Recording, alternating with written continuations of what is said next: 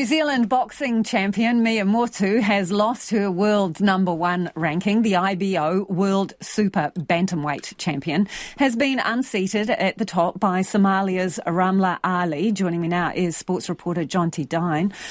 OK, this has lit a little bit of a fire under Mea, has it, Jonty?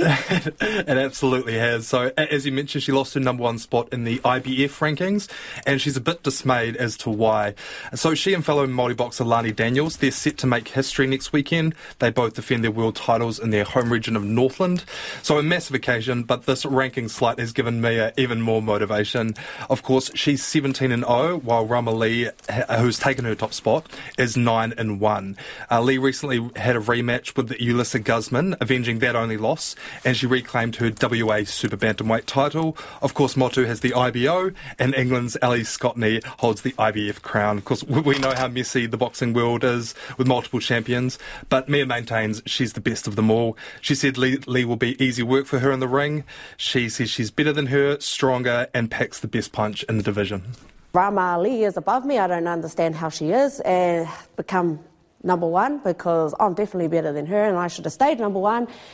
I should be fighting Ali, but now we're going to have to fight Rama, so I'm coming for you and I'm coming for both of them. So I'm coming to collect those belts. Good luck to try and stop me. They're just trying to put her in front of because they don't want me to fight Ali Scotney, which is a bloody joke. Come on. I'm ready to fight now.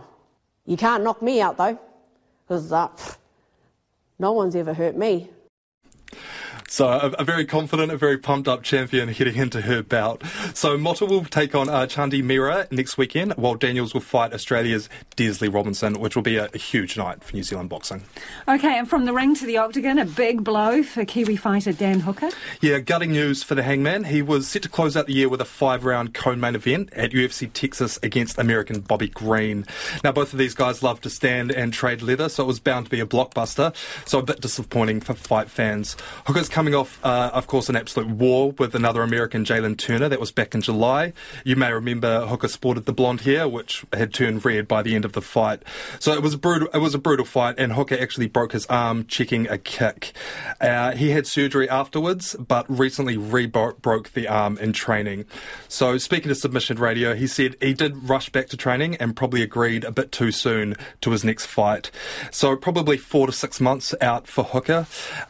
He said he rolled the dice and came up snake eyes, but it may have a silver lining, as this could free him up for the historic UFC 300 card, which will be likely April next year. That's brutal. Thank you, Jonty. That is our sports reporter Jonty Dine.